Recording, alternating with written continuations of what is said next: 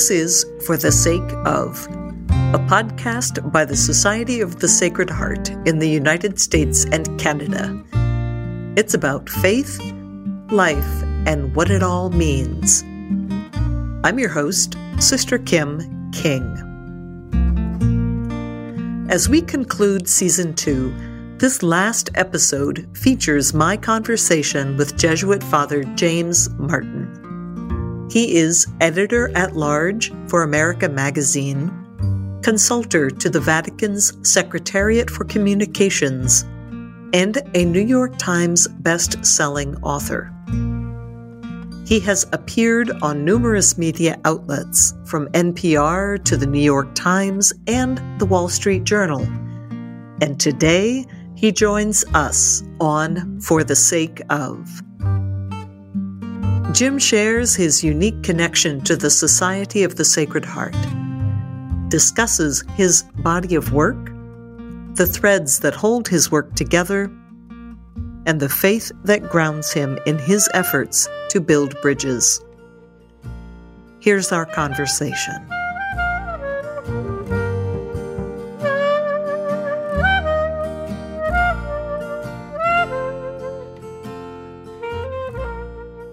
Well, a big welcome and a big thank you, James Martin, SJ, for being on our podcast.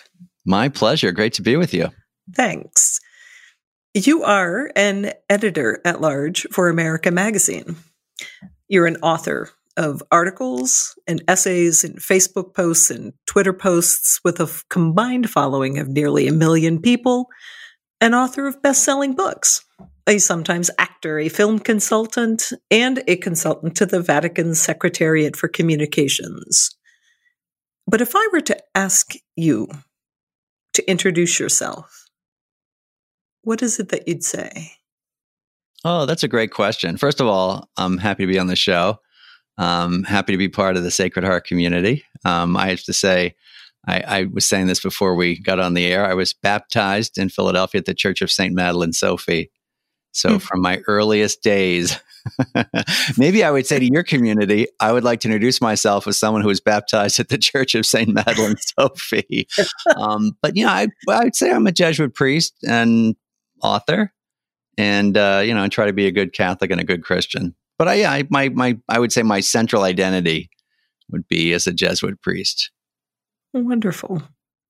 And the body of work that you have authored as a Jesuit priest covers a whole range of topics, from life before you entered the Jesuits to your life with saints, to building bridges, to the Jesuit guide for almost everything, or very nearly everything. No, almost everything.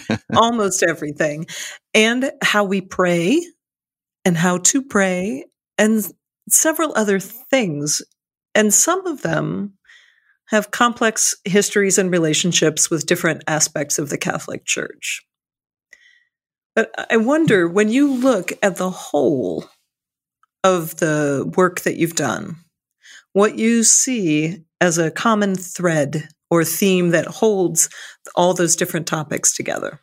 Yeah, another great question. I've never been asked that before, but there is a theme, which is the very Jesuit theme of helping people encounter God in their daily lives.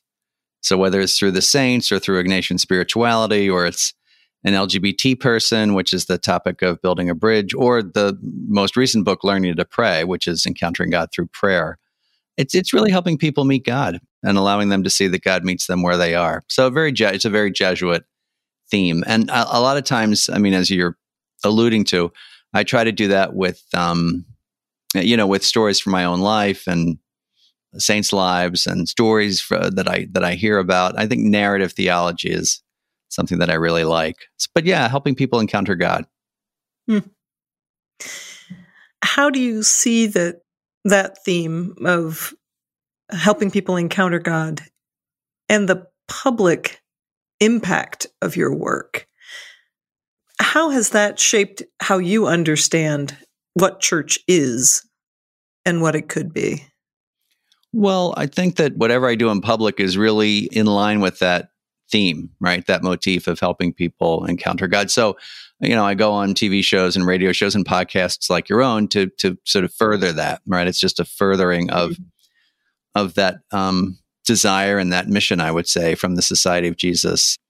But in terms of understanding church, I think it's meeting people where they are, right? So if people are listening to a podcast, then you go to a podcast. If they're watching network television or, reading the New York Times or looking at some small website, right? And then that's where you go.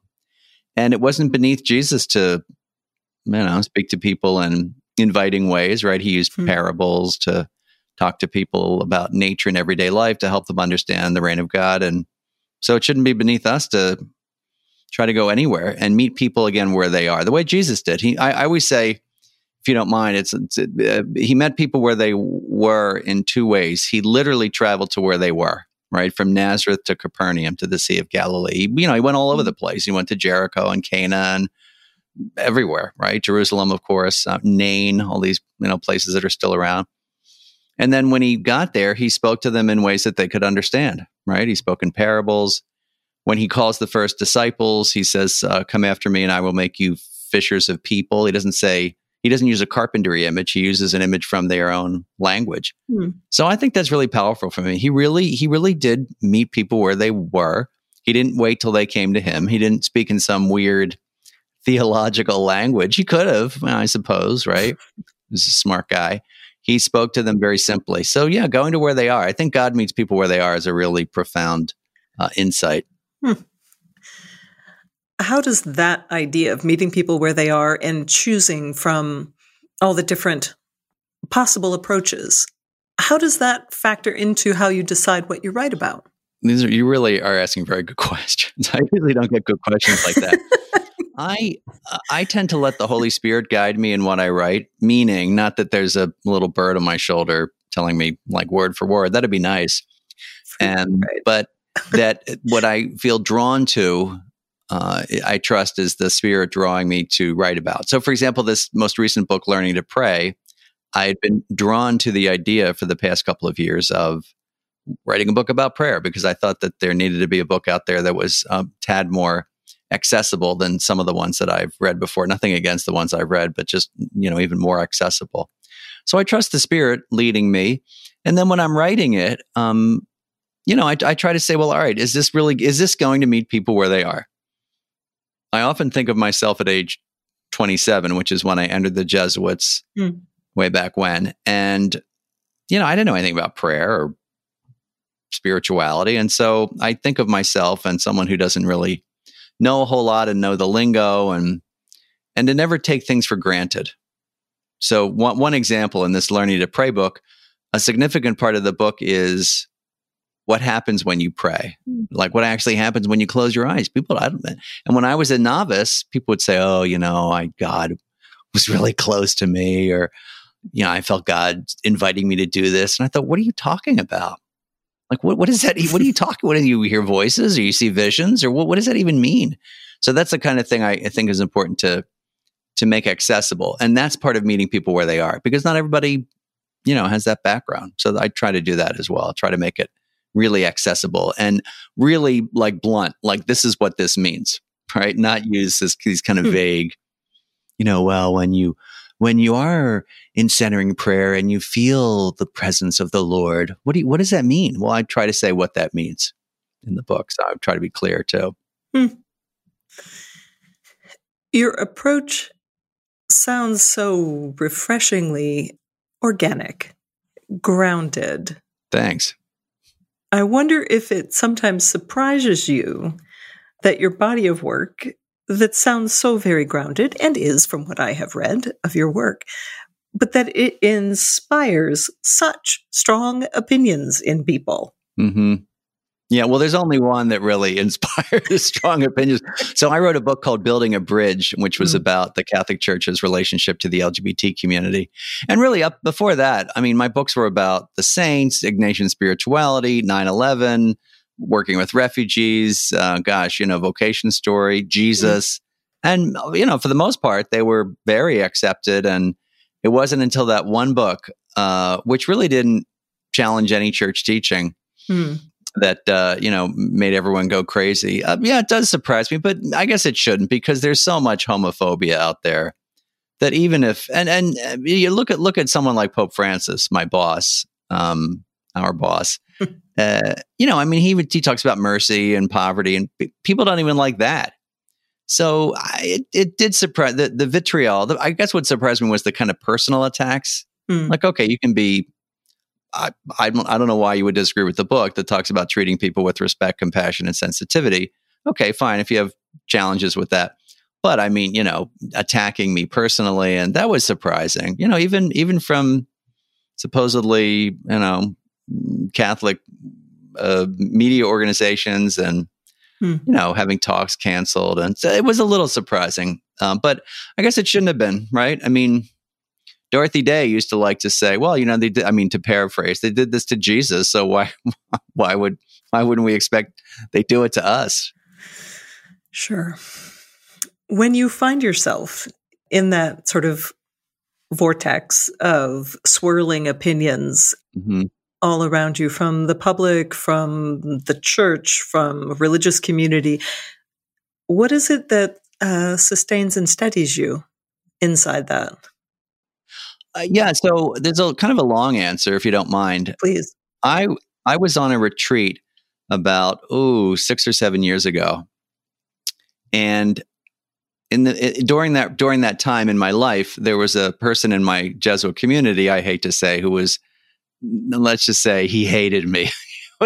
In religious life, that happens sometimes, right? It just happens. It happens in life outside of religious community, and families, and workplaces, and neighborhoods. But it was very difficult for me. And I was on this retreat, and my retreat director suggested I pray over the rejection at Nazareth, right? So where Jesus stands up in the temple and he's rejected, and they drive him out to the brow of a hill. Now I thought, well, okay, maybe this is about me being rejected.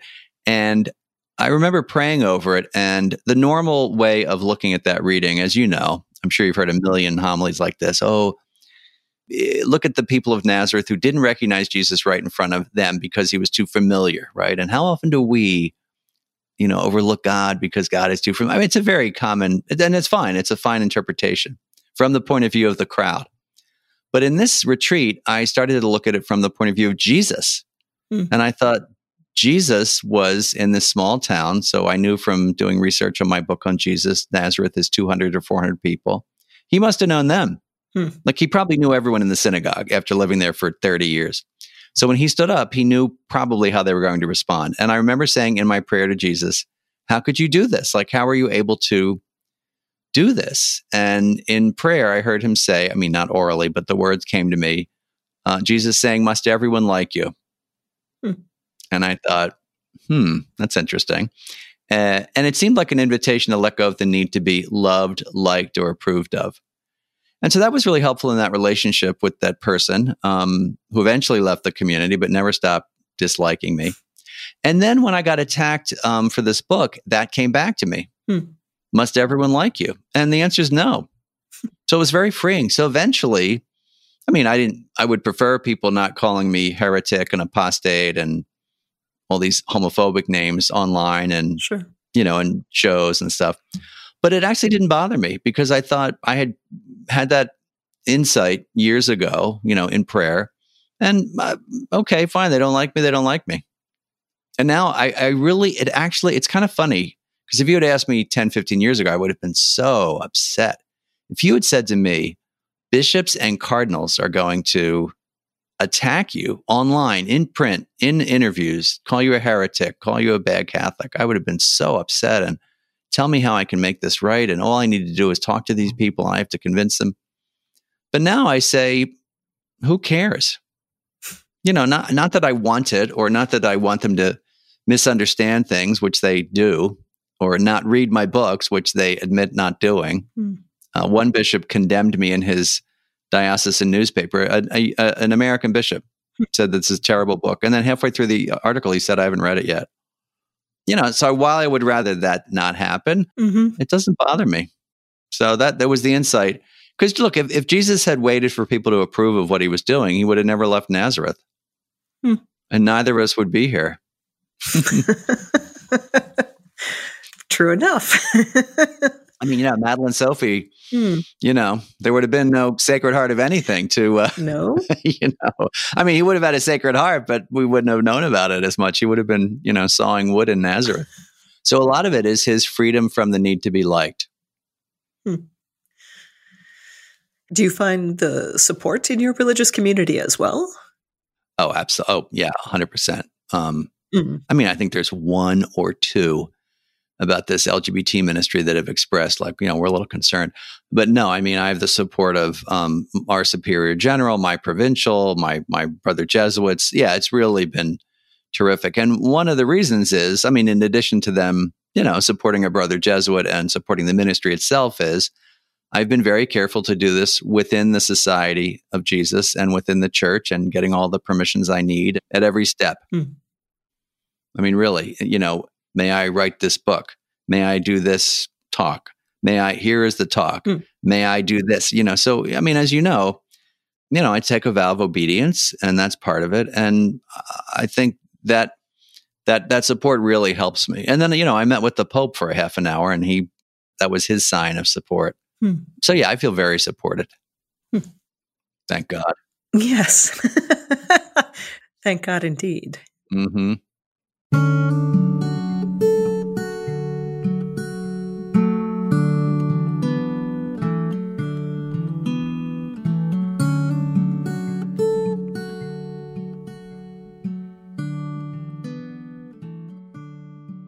When you think about the work that needs done in the church and in the world, how far ahead do you think?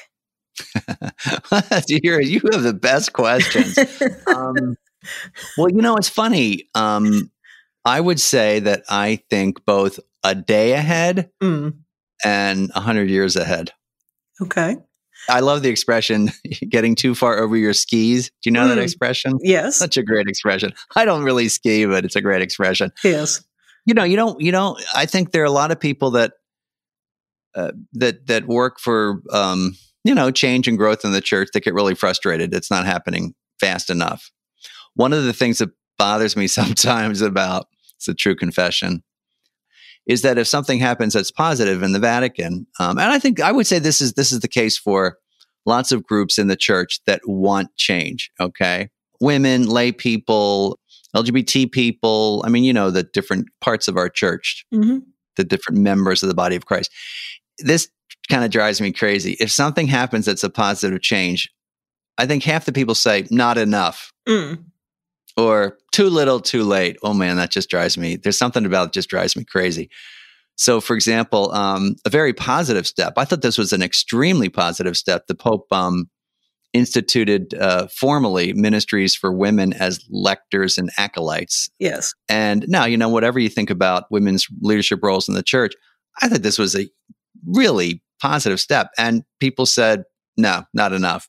So that's, for me, where you have to think like a day ahead, like a day at a time, because otherwise you just get, you look at like the civil rights movement. Okay. I mean, it's one step at a time. One of my heroes is obviously Martin Luther King, but John Lewis, right? And, one step at a time. And imagine if he'd said, there was a sense of always wanting more fulfillment, but if his whole attitude was, this stinks every time something happened.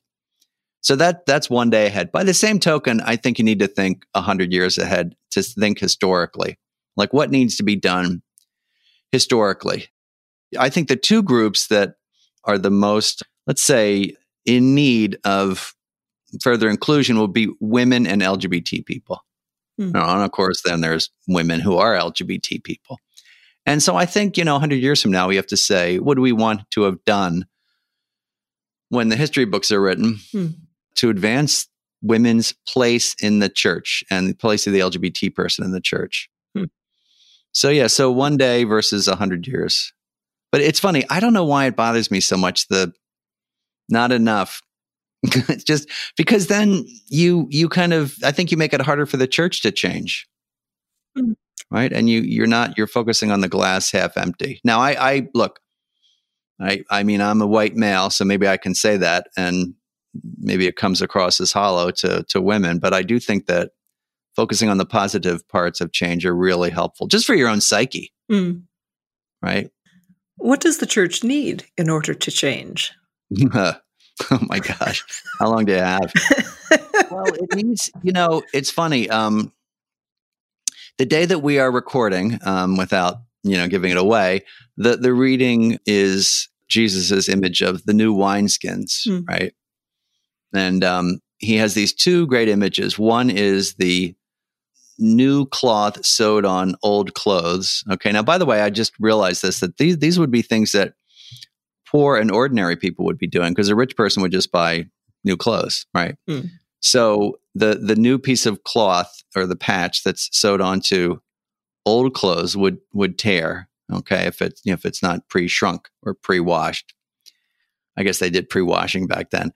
And the same for new wineskins. So I just realized, I literally was just reading this today. The fermented wine would expand, which means that the old wineskins that had the fermented wine would already be expanded enough. So when you filled it with new wine, it would expand more and explode, right? Thus destroying everything. There's an image of it, just everything's ruined. The wine, the skins, same with the patch. The patch is ruined, the clothes are ruined, everything tears. So there's this kind of incompatibility with the old and the new, right? And it's this desire for transformation. So I think the church needs to, in a sense, be a new wineskin for the new wine of spirit, the spirituality of women, the spirituality of LGBT people. But it's frightening for people, because everybody likes the old wine. Oh, the old wineskins are okay.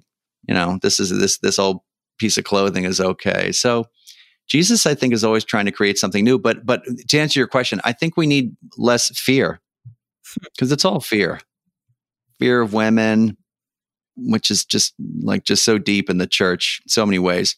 Fear of LGBT people, fear of the poor, fear of change. One of the things that really just is astonishing to me is the people who say the church never changes, never, ever, ever. I'm like, you look at something like the death penalty, right? I mean, there's something in our lifetime that has changed. I mean, it had been permissible, then it was sort of frowned on. Now it's inadmissible, says Pope Francis, and now the Catechism says that.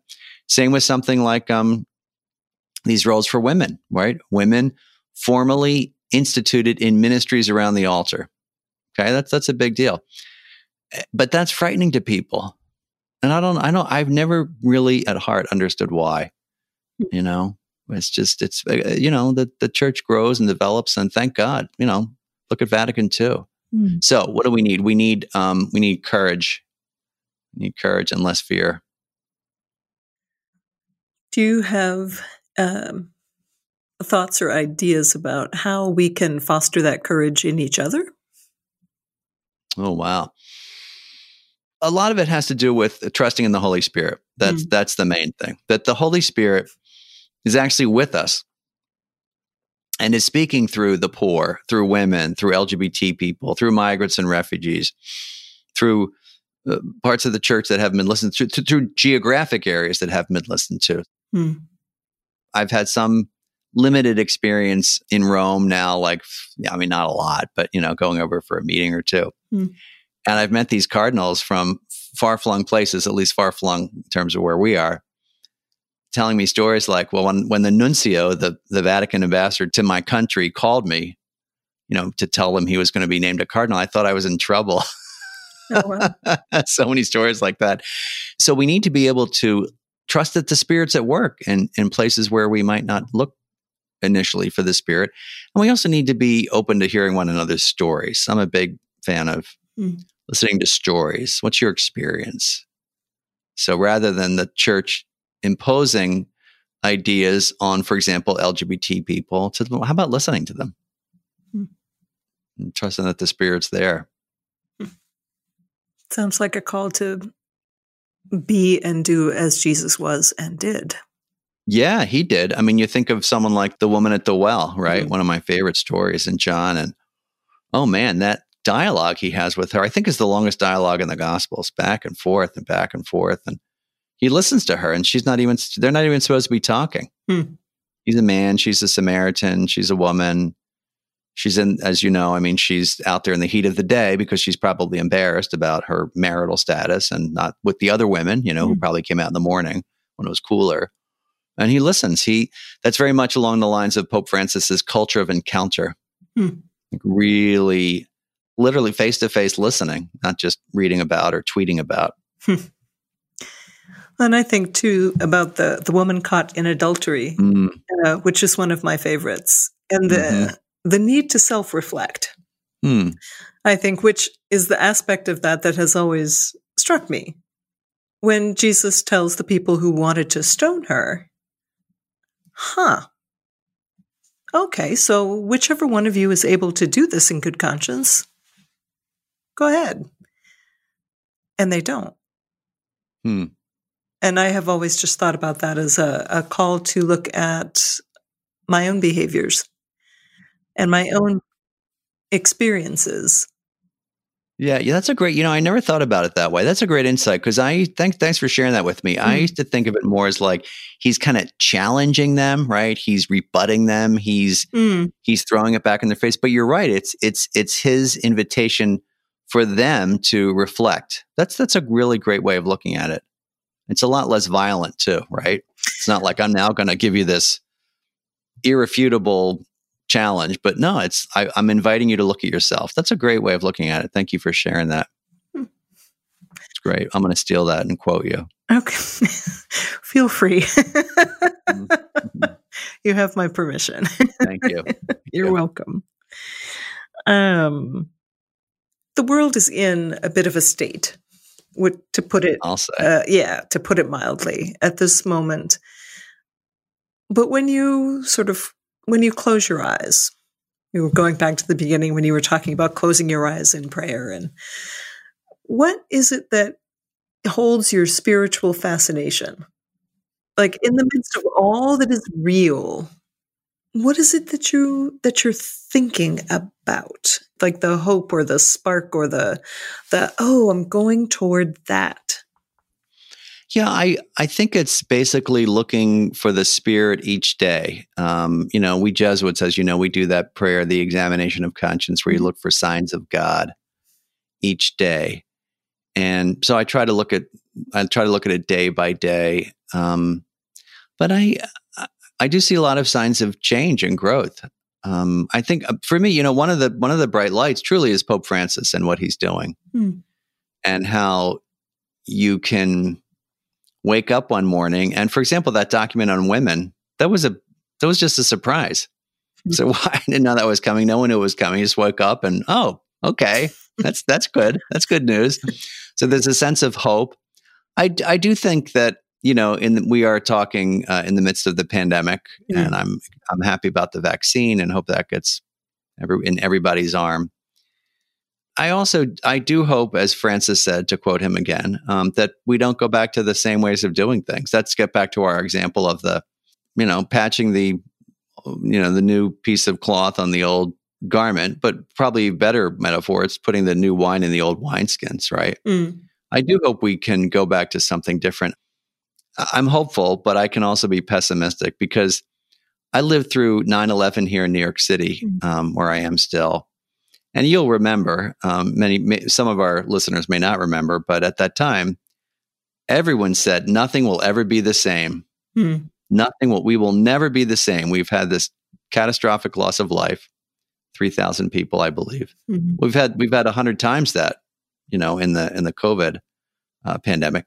And, pretty soon after 9/11, within a year, things had gotten back to the same. I mean, there were people sniping and there's a lot of disunity and discord over war. New York certainly felt more or less the same, except for downtown. I mean, obviously, except for people who had lost friends and families. But I really hope that the pandemic helps us to see income disparities, helps us to focus more on the need for healthcare, really good healthcare for everybody as a human right. And also to just be more grateful to people who are putting themselves on the line. I continually go back to Pope Francis's line in, I guess, almost a year ago in March. Yeah, a year ago, where he talked about the saints next door, right? So people like grocery clerks and taxi cab drivers and transit workers. And one of the things that really struck me, it was a friend of mine who mentioned this to me, that at the beginning, you'll recall, people talked about essential workers. We hooray for the essential workers, and people were thanking the grocery store clerks, and which I thought was lovely.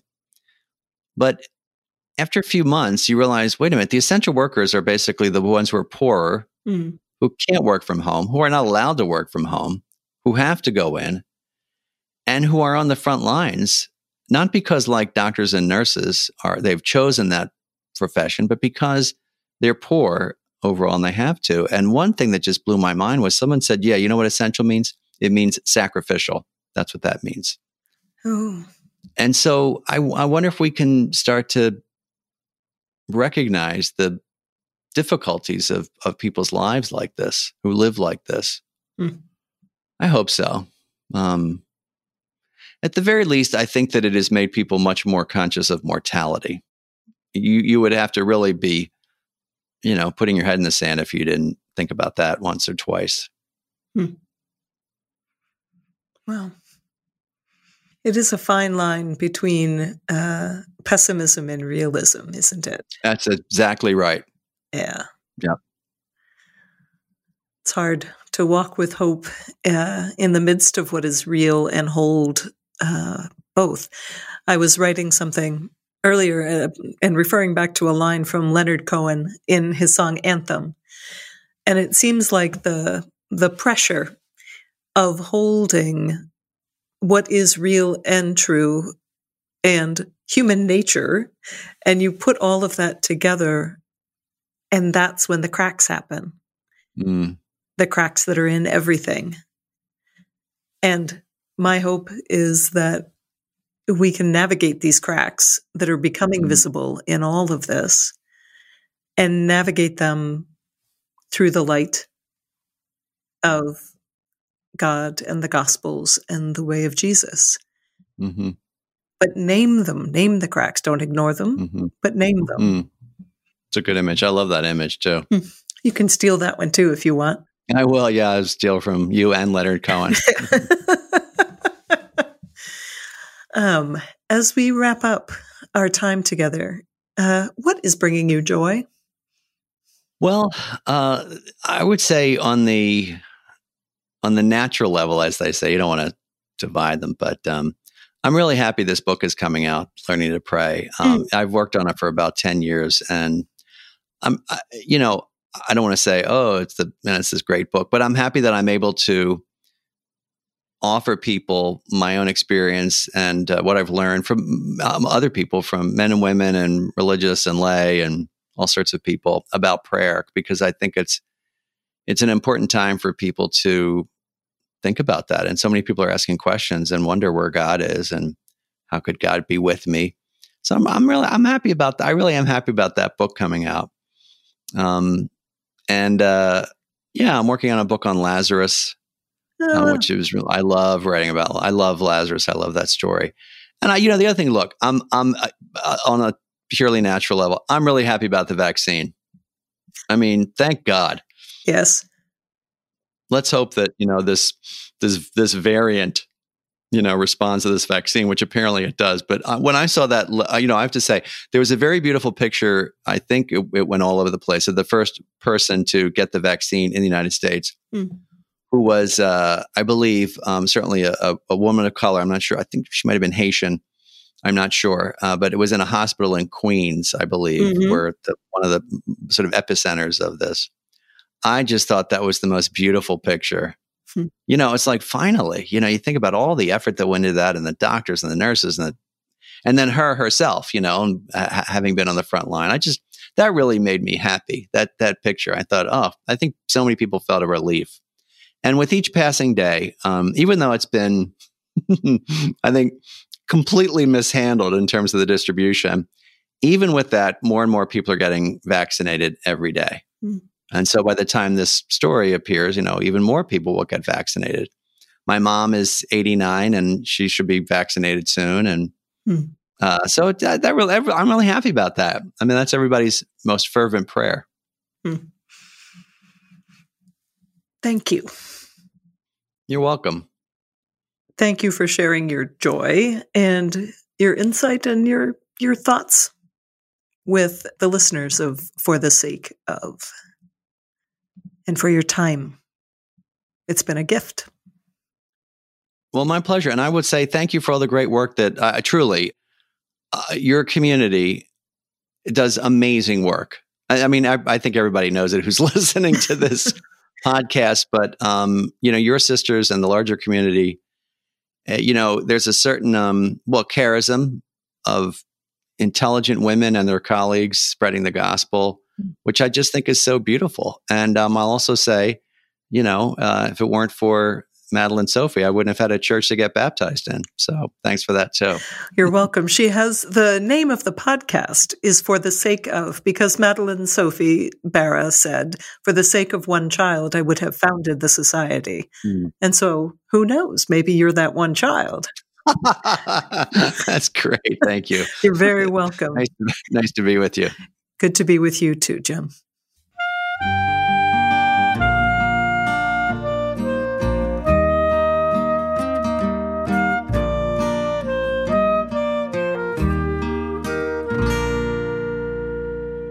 A special thanks to Father Jim Martin. And as always, a big thank you to you, our listeners. We are so glad you have chosen to listen to For the Sake of, when podcast options are seemingly endless these days. Until next time, our whole podcast production team wishes you well. We do hope you join us for Season 3, where we continue exploring faith, life, and what it all means. I'm your host, Kim King, and this has been For the Sake of. You can subscribe to For the Sake of on Apple Podcasts and Spotify. For the Sake of is a production of the Society of the Sacred Heart, United States, Canada Province, supported by the Formation to Mission Committee.